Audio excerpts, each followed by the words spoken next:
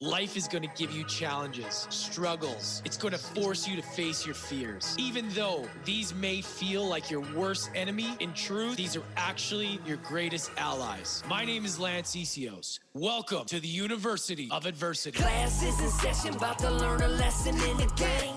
We embrace the pain, take it and we make some change. Without scarcity, I don't know where I'll be. It's how we learn, and now it's your turn. Let's get it. Welcome to the University of Adversity. Hey everybody, welcome back. Today's show was a pretty fun conversation. It's crazy when you hear people's stories sometimes on what they've been through and how they're able to still somehow keep going. And my next guest today, we had a great conversation, but I just couldn't believe her story. I could believe it, but it was like it's shocking that she still manages to keep her head up and still manages to keep going and, build a business. So Kelly Mendenhall joined us today. She's had one heck of a story. She's very good at storytelling, so I'm not going to get into it. I'll just say that it's a good one. Make sure you listen to it right till the end, and then go check out her podcast. She'll talk about it in the episode. You guys will hear it all. So I don't want to give away too much. I feel like sometimes I give away too much in the beginning. So this is a fun conversation. You're going to learn a lot. It's a roller coaster ride of emotion and stories. And I really enjoyed this. So Kelly Mendenhall coming right up. Enjoy, everybody. Kelly, what's up? Thanks for joining us on the show. I'm really excited to be here. Thank you so much for having me. When I got the email saying that you wanted me on the show and I was reading through it, then I started listening to some of the episodes, I was like, wow, I feel like I hit a new status level of like cool, Wow. like I hit a cool level. That's awesome. I appreciate that. But I mean, your story is incredible, and it's amazing that I get to have the privilege of connecting with people like yourself who have these just dynamic stories. And it's just like, I said before we even started recording, I don't even know where to begin. There's just so many things. And yeah, I have a lot. I'm a Renaissance woman, I think is what you would say. Yeah. And you even have a podcast. There's so much stuff that I'm excited to dive into, but as I always do, let's kick it off with just tell us a bit about your backstory. Let us know for those of you that don't know who you are and all they know is from the intro. Give us a little insight into your life. Well, I am a recovering nonprofit professional, and I say that with humor and truth because I think most people who work in the nonprofit sector know that you're generally working the job of 2 or 3 people and getting paid the salary of like half a person, and it takes its toll on your body. And so I refer to myself a lot as a recovering nonprofit professional.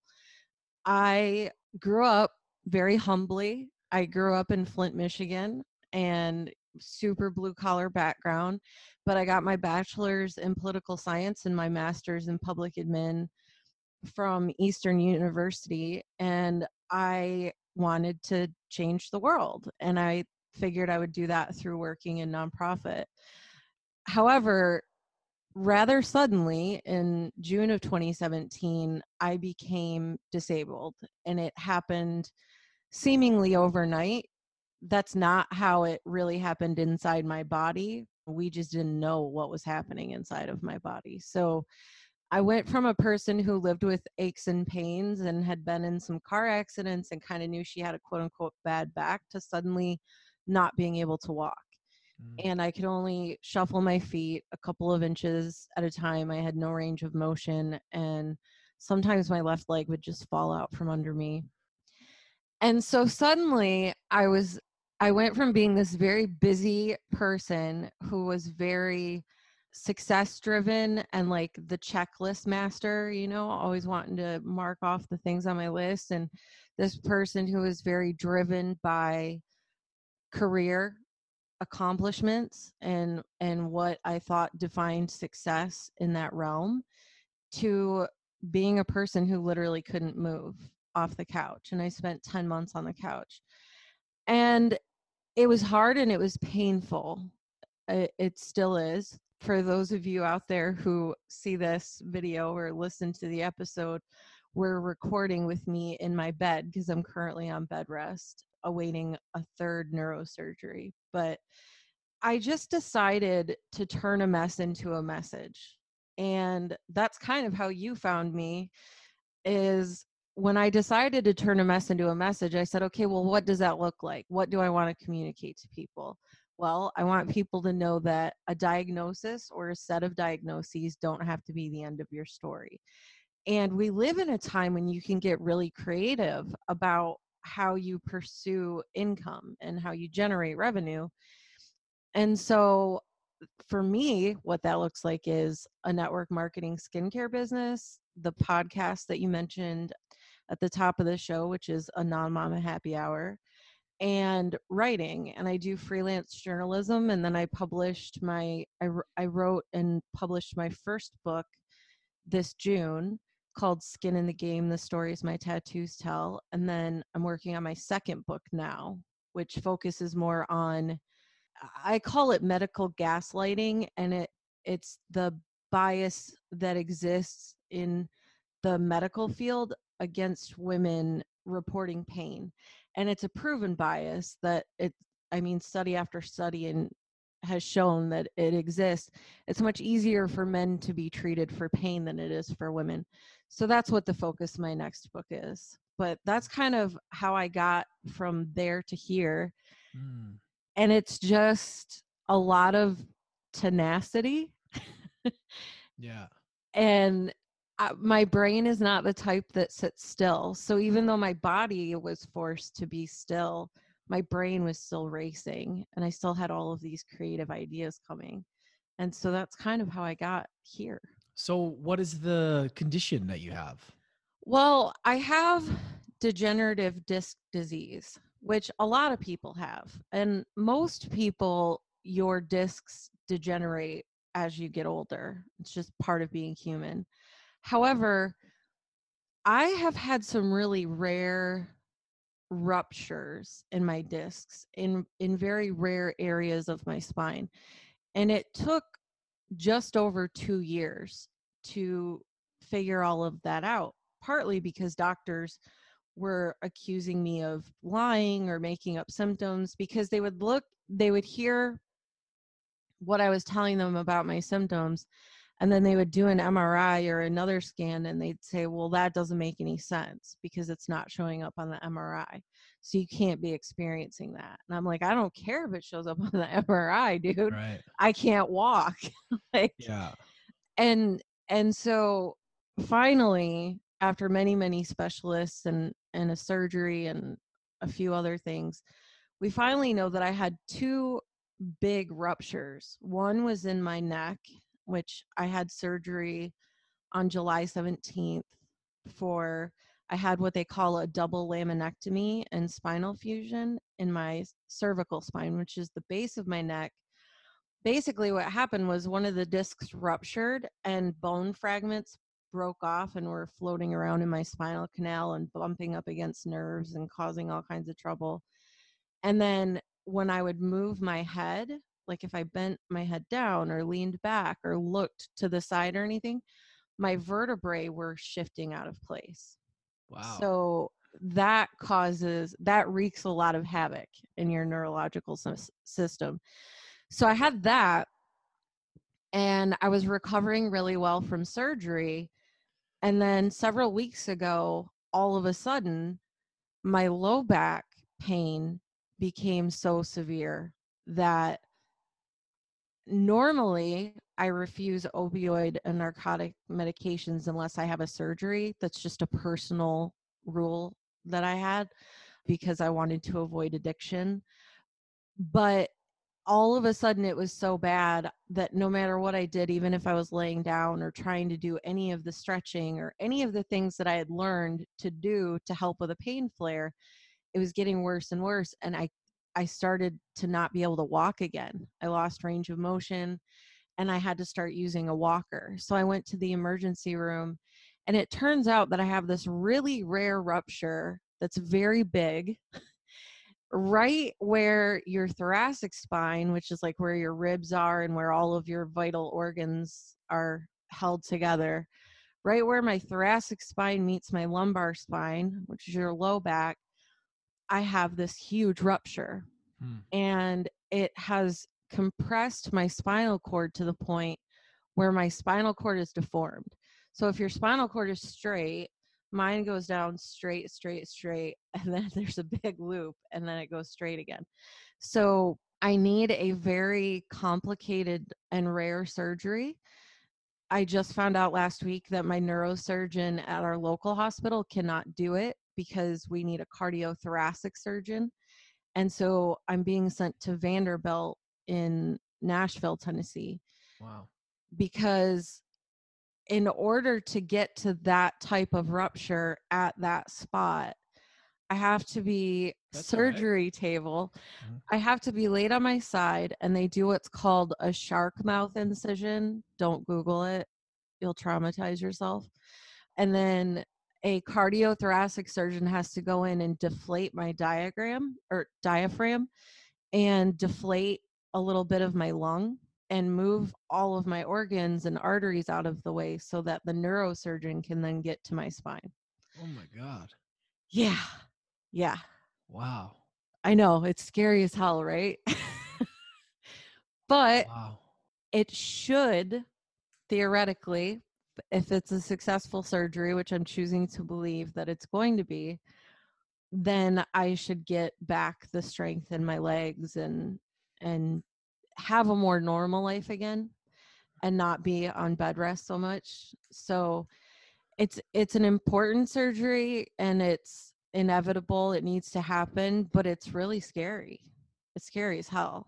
I bet. And you've gone, and that's not even all the stuff you've gone through either. Like you had, and I wanted to kind of pause there because I want people to understand like the amount of stuff that you have gone through. And I mean, you can touch on whatever else you want. Like I know I have notes on it, but I there's some stuff there that's pretty intense, but I want people to understand where you are at, what you've gone through and how you're still able to keep, like you can tell you still have like a positive outlook on things, which most people would be like, I'm fucked. That's it. No more.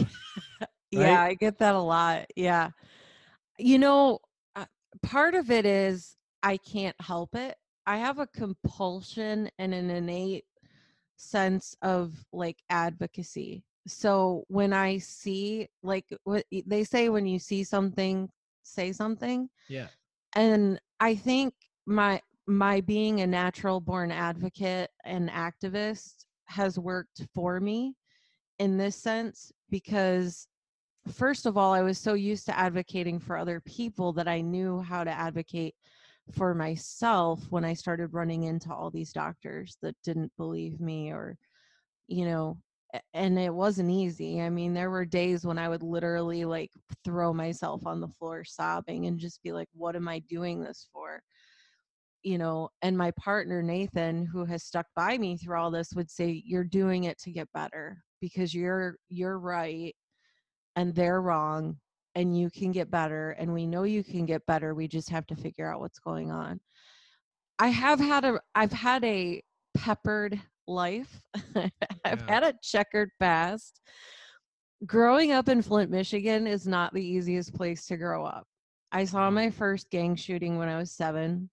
And I grew up like in the 4th grade, my best friend had a bullet graze her head on the way to school because she lived in the north end of Flint, which is like the quote unquote bad part of town. And her mom's car, her mom and my friend Christy and her sister were driving to school that morning, and there was a drive-by and they got caught in the crossfire. And she had a bullet graze her head. Thank God it didn't, it just grazed, you know, but that's the kind of stuff that I grew up with. We would get, like, I remember our last Christmas in Flint, we got starter jackets for Christmas and we couldn't wear them until we moved because kids were getting shot for their starter jackets. That was the town in that documentary, wasn't it? There was Yes, there's been many. no, I just Yeah. remember that name all of a sudden, Flint. I'm like, where have I heard that before? Roger and Me is a documentary that the first documentary about it was by Michael Moore, was Roger and Me. There's a Netflix series called Flint Town, Oh wow. which follows Flint police officers and their, you know, their daily life. It was also in Bowling for Columbine a little bit. That's the one. That's the one I remember. And then most notably in the last several years, it is known for the Flint water crisis, where Jeez, you guys have had a lot there. oh yeah, it was a tough place to grow up, and it went from, I mean, it was at one point this huge mecca of industry, and you know, it was Buick City, and Yeah. GM built the town, and my family ended up there because my grandfather was a polio survivor living in northern Minnesota, and he got a letter that said, "Hey, you should come up to Flint, Michigan, because this new car company, General Motors, they'll put you through school and give you a job." And he did it, and he worked his way up from the assembly line to becoming an engineer, and he eventually retired as one of the head engineers. But it's a tough place to grow up. And then from there, as an adolescent, I lived with stepbrothers who were abusive to my mom and I. They sexually abused me in different ways and also physically assaulted me, and we had a lot of violence and chaos in that house, and that was how I first developed post-traumatic stress disorder. We lived in that environment for about 3 years, and I'm 37 now, and I still have what's called complex PTSD, which means there have been many traumas that piled up on each other, and so I still live with that. And living in chronic pain, unfortunately, exacerbates PTSD and MDD. So I went from being an adolescent and having all of that to, okay, well, then I'm on the other extreme of hanging out with like gang members and thugs because they kept me safe. I graduated high school a year early when I was 16 years old, completely bombed my first year of college, had like a 1.1 GPA. Eventually went back and had this really great guidance counselor named Cole, who later it turned out was actually on the FBI's most wanted list and had been on the run for 40 years as a fugitive. You gotta be kidding me. Yeah, it's a crazy story, and I write about it in my book. So I'm kind of taking you through the timeline. Yeah, this is like a freaking movie. You can't make this shit up. Like no, it's, you know, when they say life is stranger than fiction, that's literally me. Like that's my life. I hear you on that. So yeah, then then I went through this period of agoraphobia and not being able to leave the house and not being able to talk to strangers, and that was all connected to the PTSD, and I had to work really hard on that. And I was only 19 and 20 when that was going on, but I eventually got a lot better, and I was doing really well, and I put myself through college, and then I put myself through grad school. And as I was finishing grad school and I was 28 years old, I had no health insurance, and the job I was working at the time was a temporary job, and for the first and only time in my life, I got pregnant. And I thought, well, fuck, what am I going to do now? Yeah. I'd always been on birth control because I had hormone issues when I was younger. So I'd been on birth control since I was like 14. So getting pregnant was never part of the plan. And I had always been pro-choice, but in the back of my head had always hoped I would never have to make that choice for myself, right? I was totally cool with other people making decisions about their body, but I didn't want to have to make that choice for myself. But at 28 years old, realizing that I have no job prospects. I'm in my last year of grad school. The guy I had been seeing, it had only been a few months. I had been drinking like alcohol, and I was on mental health medications, which can be incredibly dangerous for a pregnancy. And I was just like, what the hell am I going to do? And so I decided to have an abortion. Now, I didn't tell that many people about my abortion. For a long time, it was a secret from most of my family and my friends. And I always felt like I was living a double life, especially moving to the Bible Belt, which Tennessee is often referred to as the buckle of the Bible Belt. When I moved here and was working in nonprofit, I was like, oh my God, if they ever find out anything about my past, like anything about my past, if they find out about the sexual assaults, if they find out about the abortion, if they find out about, the fact that I used to hang out with criminals or whatever, like I'm done for. So I was living with all this stupid, arbitrary shame and guilt that I was putting on myself based on what I assumed other people would think of me. And that was exhausting. Yeah. Living in a way where you're trying so hard to hide so much of yourself is fucking exhausting. And it wasn't worth it anymore. And so when I became disabled and stopped being able to work, honestly, one night I was talking to God and I said, I need something. Like, I need a light at the end of the tunnel.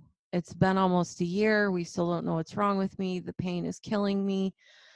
I need something. I need a reason to live and to keep getting up every day. And the next day, I'm eating a peanut butter and jelly sandwich on the couch, which I was eating a lot of at the time because I couldn't stand long enough to make food. So my boyfriend would just like slap me together a sandwich real quick. And I'm eating the sandwich, and all of a sudden it's like a light bulb goes off in my head. And I said, I'm going to write a book, and it's going to be called The Stories My Tattoos Tell, because all of my tattoos represent all of these different events and people and times in my life. And I've always said, when people ask about my tattoos, because I'm 6 feet tall and have like a whole sleeve on one arm and most of a sleeve on the other. I mean, I have a whole chest plate tattoo. I stick out in a crowd, right? So like, people ask about tattoos all the time. And I would say that they told my life story if you knew how to read it. And so all of a sudden I had this idea, like, why not write the story? Very cool. And I decided to come out about my abortion on my podcast and in the book, because I'm one of those people that's like, if you're not part of the solution, you're part of the problem. And abortion is such a contentious issue, especially in the States. Mm-hmm. And people get so emotional about it on either side. And what people don't realize is that like every single one of us knows at least one woman who's had an abortion, because 1 out of 3 women have abortions. Yeah. And so, but this stigma was persisting of like, only godless liberal whores get abortions, right? Especially living in the South. That's the pervasive thinking. Mm-hmm. And I was like, as the Me Too movement was really kicking off, and abortion kept coming up in all the news cycles, and politicians were all talking about it to get reelected or elected, I was like, I have to stop hiding from this. And because someone out there that I haven't even met yet needs to hear my story, and they need to know that they can get through it. And so that's why I made the choice to come out when I did about it. And it's honestly been one of the most freeing and cathartic things I've ever done. Like, writing my memoir it was hard to write at some points. It would trigger flashbacks, and there were things that I wrote about that were hard to write about, but the process itself was very cathartic. It's very good, I think, and a lot of critics seem to really like it too. And I have women reaching out to me all the time thanking me for telling my story, and on the podcast and in the book, and sharing stories with me about how they were hiding their shame over their sexual assaults or their abortions, or all these different things, and how they felt like I gave them a voice. Like I was giving the gift of a voice to all these women who felt voiceless. And I mean, what more could I ask for than that? I wanted to change the world. Like, that's what I set out to do with my adult life. What better way to change it than to help heal people? I completely understand. I'm the same boat as you. Like, the more you can tell your story, the more you heal as a human, and the better you get at telling it so that people can get impacted. Like, the first time you tell it is probably, you're nervous and it was harder. Now you're getting better at, you can tell you're good at telling the story, but that as you tell it more and more, you get better at it. And that creates that inspiration for people. Like, they want to be like, oh, okay, well, she did it, so I can do it. Right. And the first step is just owning what you are. And there's just so much of that shame, I think, that people live with, that we just forget that we're in this human experience, and like, we're not perfect and shit happens. Right. Yeah. And you just got to understand that, okay, what did I learn for? What has it done for me? And it's like, you got to move on. It's easier said than done, but I go through this too with my past and stupid shit I did, and, stuff that I regret, even within losing family members, and in looking back in hindsight, you go, well, what if I would have said this or done that? And you could just beat yourself up and create these narratives consistently over and over again. And you could never be happy because you're trying to recreate this thing. Yeah. Right. And it's all based on like arbitrary rules that we set for ourselves based on what we assume other people think. So there's a couple of things in answer to your question of like, how do I keep the positive attitude? There are a few concrete things that have to happen. One is I have to consciously work on my mindset every single day. I have a whole team of caretakers at this point. I have a neurologist, a pain management specialist, a neurosurgeon. I'm about to have a second neurosurgeon. I have a trauma therapist and a psychiatrist who specializes in trauma and chronic pain, because that's a whole animal in and of itself. So I have to put a lot of work in. And a lot of people don't want to do the work. It's hard and it's scary, and it's easier just to like curl up inside yourself and give up. But everybody's journey is different, and I don't judge how anybody deals with the challenges that they face. But for me, giving up isn't an option. And even though there were times in my life that I had suicidal ideations and I thought I wanted to die, it wasn't really that I wanted to die. It was just that I didn't want to live like that anymore, Of course. And the pain was definitely the pain that I experienced in 2017 and 2018 definitely pushed me to that brink. And you have to fight. I have to fight my mindset every day. And what kind of mindset things do you do? Like, give us some examples. I try to avoid saying I can't do something. My therapist is really big on like our subconscious is open for business 24/7, and it absorbs whatever we feed it. Yeah. So I try to avoid saying I can't. Instead, she's always coaching me to say you won't. Like when I finally decided to get pain management through opioids to get me through until this next surgery because it was so bad, I said to her, I just couldn't do it again. And she said, don't say can't, don't say couldn't, say you wouldn't do it again because you've suffered enough and you don't have to keep suffering. Mm-hmm. I also try to avoid what she calls church words, which are like built to shame and guilt us, which include things like supposed to or should have or I should do this. Like, it's really easy to get in this mental spiral of like, I'm only 37. I should be able to work full time in a regular job and get my shit together and and contribute to my household and make a great income. That's bullshit. That's arbitrary bullshit that we put on ourselves based on societal norms and like the culture of consumerism and capitalism. What my truth is that I'm 37 years old.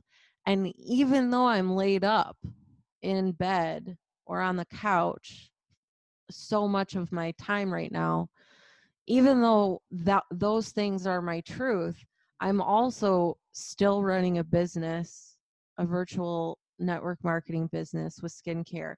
I still wrote a book. I'm still writing my second book. I just designed an entire merch store around Nerdzilla. I blog. I do a podcast. So, it's all about like, what is your truth? Don't tell yourself what you should do or what you're supposed to do based on what somebody else said to you. I did everything I thought I was supposed to do. Yeah. I went to school. I got good grades. I went to grad school. I got good grades. I got my master's degree. I got certified in public administration and nonprofit management. And I went out into the world and I worked my ass off. You followed the rules. You did. Yeah. You did all the things. I did all the things they tell you to do, and I did all the volunteer work and you know what I'm saying? And like, and the mentoring and I did everything that you're supposed to do to have a successful life. And then my body fell out from under me, and all of that, like my job and my coworkers and everything that I thought I knew was gone. Because as soon as I couldn't get to the office every day, they didn't think about me for 2 seconds. Yeah, it's crazy how people forget. Yeah. I mean, as soon as I wasn't in the office anymore, it was like I had never been there. And my job would not allow me to come back with any restrictions whatsoever. So it basically forced me into disability. And it was just like, I did everything I was supposed to do. And I bet on all this. I took all the safe bets and everything fell apart. I'm not going to bet on anybody else but me from now on. Like, I am my safest bet, because if I've proven anything to myself, it's that I'm tenacious as fuck. And like, and very resourceful. Yeah. And I'll get shit done. Yeah. However I have to. Well, it's very admirable. I commend you. Like, that's amazing that you're been able to, I mean, just, you have to have a level of mindset to be able to create what you're creating. Like, you've already done the system stuff, the going through the school, and then to have to like go and all this stuff happening to you to then be able to create this entrepreneurial journey and podcasting, that takes a level of belief that you need. And that doesn't just happen. Like, I understand that. Yeah. It's constant revisiting. It is. And you have to be, every day you have to tell yourself, I mean, at the end of every day, I have to say to myself, okay, did I do the very best that I could today? Well, as long as I keep doing the best that I can, and as long as I live my most authentic life, everything else will fall into place. It's not easy to believe that all the time. Sometimes you're questioning everything you do. You're like, oh man, should I just go back to like trying to live a more mainstream life? I'm sure everyone who's an entrepreneur or podcaster thinks that at some point. But yeah, but you have the choice. It's either you believe or you don't believe.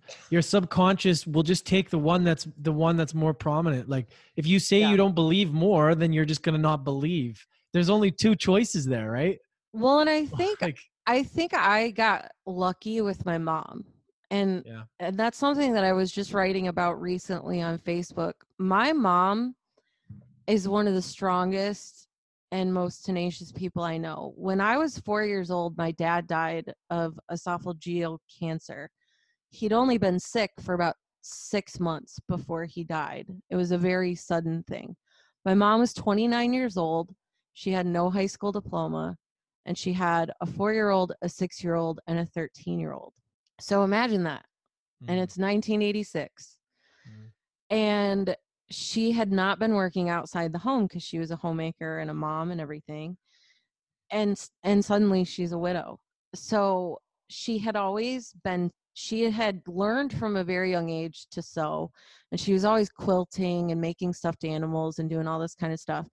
So after dad died, she went and took a class at Bev's house, which was like interior decorating, wallpaper, and paint store.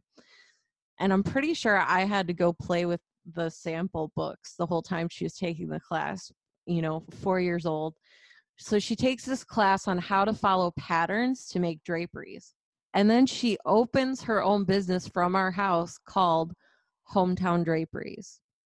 And that was how she supported us through our young childhood. So she was home all day, every day while we were at school working on the draperies. But then also, I mean, she was up making us breakfast every morning, and she packed my lunch for school every day. And like, we always ate home cooked dinners. But my mom never, ever, ever, ever told me that my dreams were too big or too ridiculous or impossible. She encouraged every single one.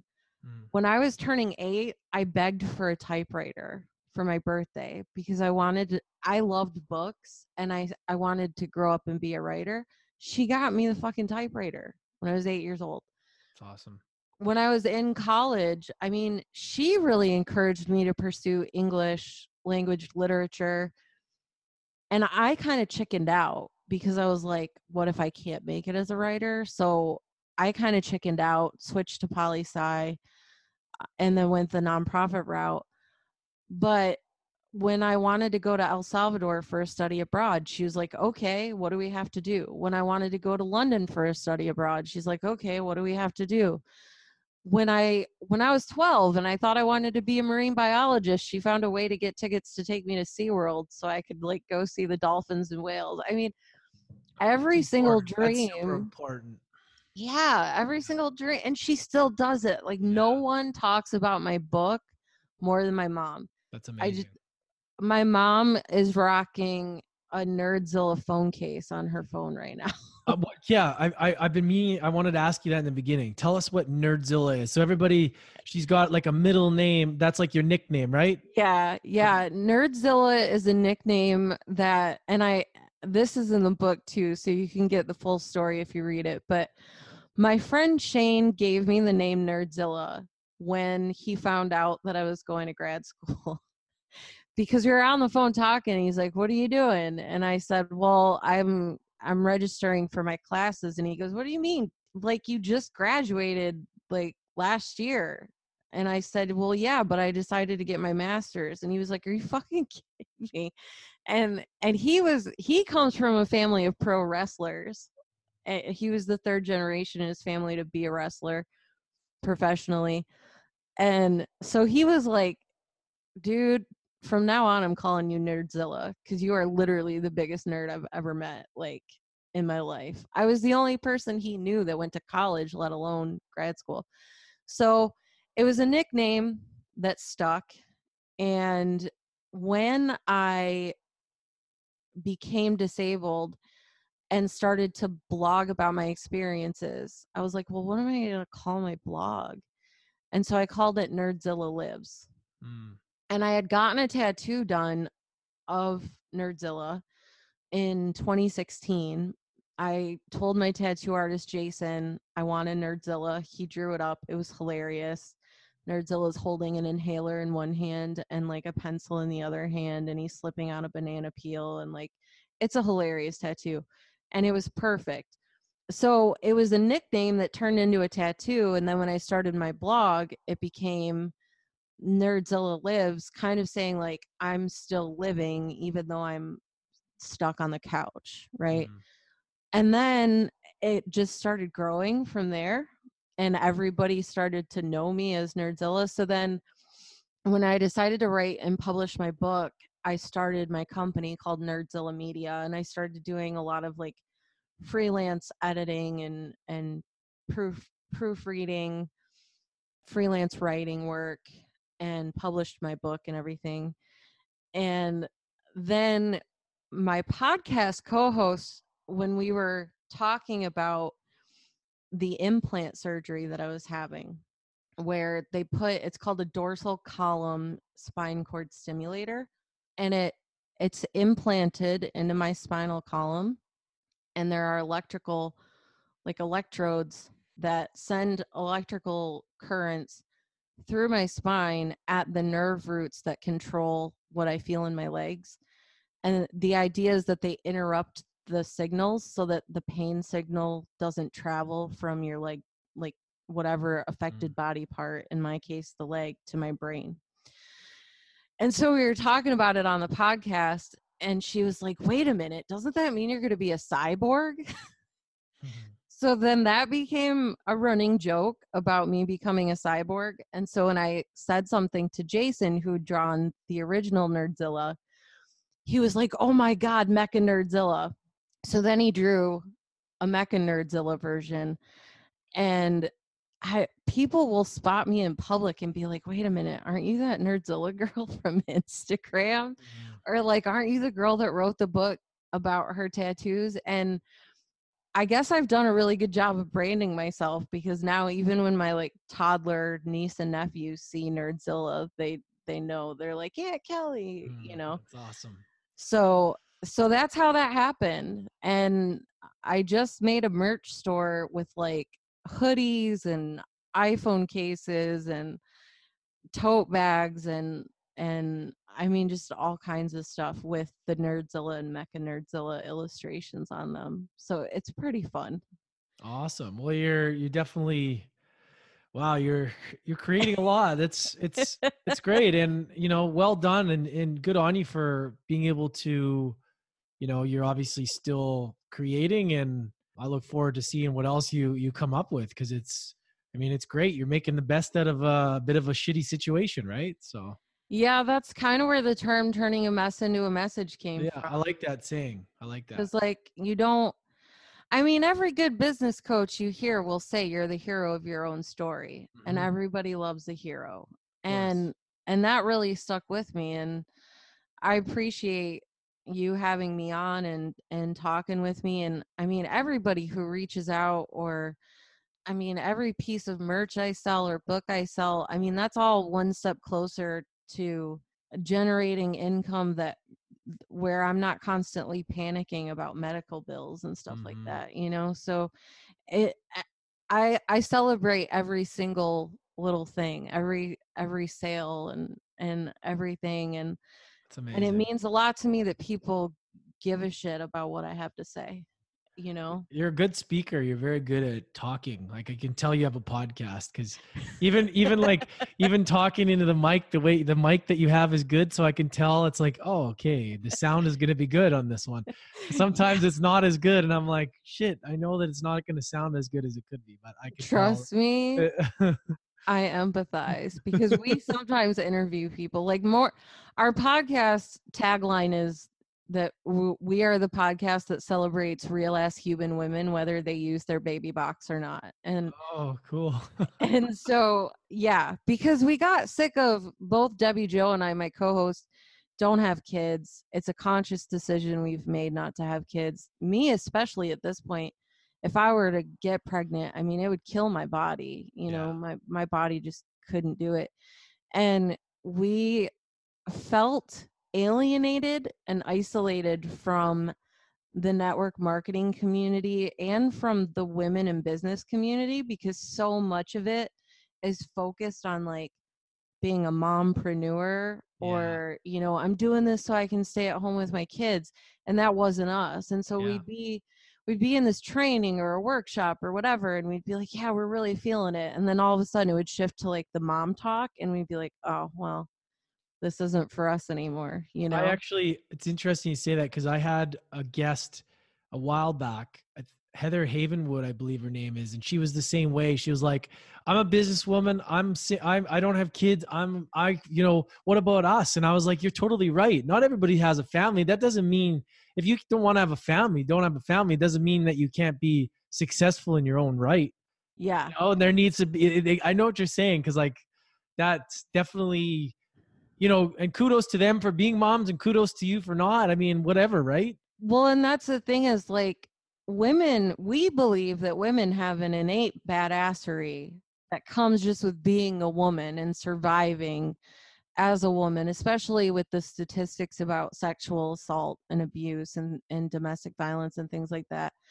And there's so much more to women than whether or not they have kids. Even moms have more of a story than just the fact that they're moms. And that's what we wanted to highlight, was we wanted to celebrate all women, whether they have kids or not, but not because they have kids or don't have kids, but because of the cool shit they do in the world and the impact that they have. So sometimes we interview guests. Last week we had Wynn Kelly on, and she was born with cerebral palsy and severe scoliosis. And she has 2 podcasts and she's written 2 books. And I mean, she's just another person like me that just like doesn't stop, Amazing. And then, but most weeks what we'll do is like, we'll pick a badass woman to tell each other about and tell their story and what they did in the world and how they impacted it. And a lot of times it's women that you don't really know very well, or you think you know them, but you only know like one aspect of who they were. Like Maya Angelou, I didn't know that she was an actress and a singer and on top of being a poet and an author and all these different things. And then the other thing that we've learned in doing the podcast is that there's a lot of things that women have done in the world that men got credit for. Oh, yeah. And so we talk about those stories a lot too. Like there was a woman who was studying brain science and neuroscience and got a brain tumor, and she was documenting her own symptoms to contribute to neuroscience about her own brain tumor. Mm-hmm. And like she documented it up until the point where she couldn't anymore because she wasn't able to write. Yeah. And like the game Monopoly was originally called The Landlord's Game, and it was designed by a woman. And I mean, there's a lot of things. Yeah. Edmund Scott Fitzgerald's wife actually wrote a lot of the stuff that he stole and published as though it was his own, and then he had her committed. Like, yeah, I'm sure it's happened tons in the past. I mean, yeah. So it's a fun podcast. Like it sounds serious and like a bummer, but we have a lot of fun. We both have really good senses of humor, so we play off each other a lot, and we have a lot of fun, and there's a lot of laughs too. But yeah, it's about celebrating all women and going beyond whether or not they have kids, Amazing. Where's the best place for everybody to find you? Well, probably my personal website is nerdzillakelly.com. My podcast website is anonmomhappyhour.com. And we're on all of the social medias, as my millennial partner, Debbie Jo, would say. She says, give it a goog and social medias all the time. I'm the elder millennial. She's 27. I'm 37. So you're only 1 year older than me. I just turned 36. So we're the same age. It's like almost. It's different though, right? Like there's like the elder millennials who are well, we saw the change happen. Yeah. We know what it's like before all that. Like right. Like crazy. It's crazy. I miss the feeling of slamming a phone down when you're pissed off at somebody and totally. Like physically being able to hang up. It's crazy. So yeah, those are the best places to find me, and there's links from there Awesome. to all the different podcasts and books, and We'll have them all linked in the show notes for you. So the final question I always end this to wrap it up is what was one lesson or the number one lesson that adversity has taught you? it sounds super cheesy and trite, and past Kelly was annoyed by it, but life happens for us, not to us. And I truly believe that now, because if my body, if God in the universe had not like struck down my body and been like, all right, bitch, sit still, then I would have kept only half living, and I would have stayed in a career path that I thought I was supposed to stay in, not making enough money, constantly stressing out about student loan payments, not following my real dreams, which was to be a paid writer and things like that. And so everything that has happened in my life had to happen for me to end up where I am right now. And so I truly do believe that life happens for us, not to us, but we don't always see it when it's happening. It's hard when you get a flat tire right after, like on the way to work or whatever, to be like, there's a reason this happened. But it really does make sense. It really does. Yeah, it's classic Tony Robbins. I mean, that's so true. I mean, I always say that too. It's your perspective, right? It's happening for us. If we're not, you can't be a victim of circumstance, you gotta be, you gotta understand that whatever's happening is serving you in some way. And there's always going to be, the sun's always going to come out. It'll still be rainy one day. You always got to keep that balance. And that's just the way life rolls. My therapist makes me say as a mantra to myself, it's just a bad time in my life. It's not a bad lifetime. That's and awesome.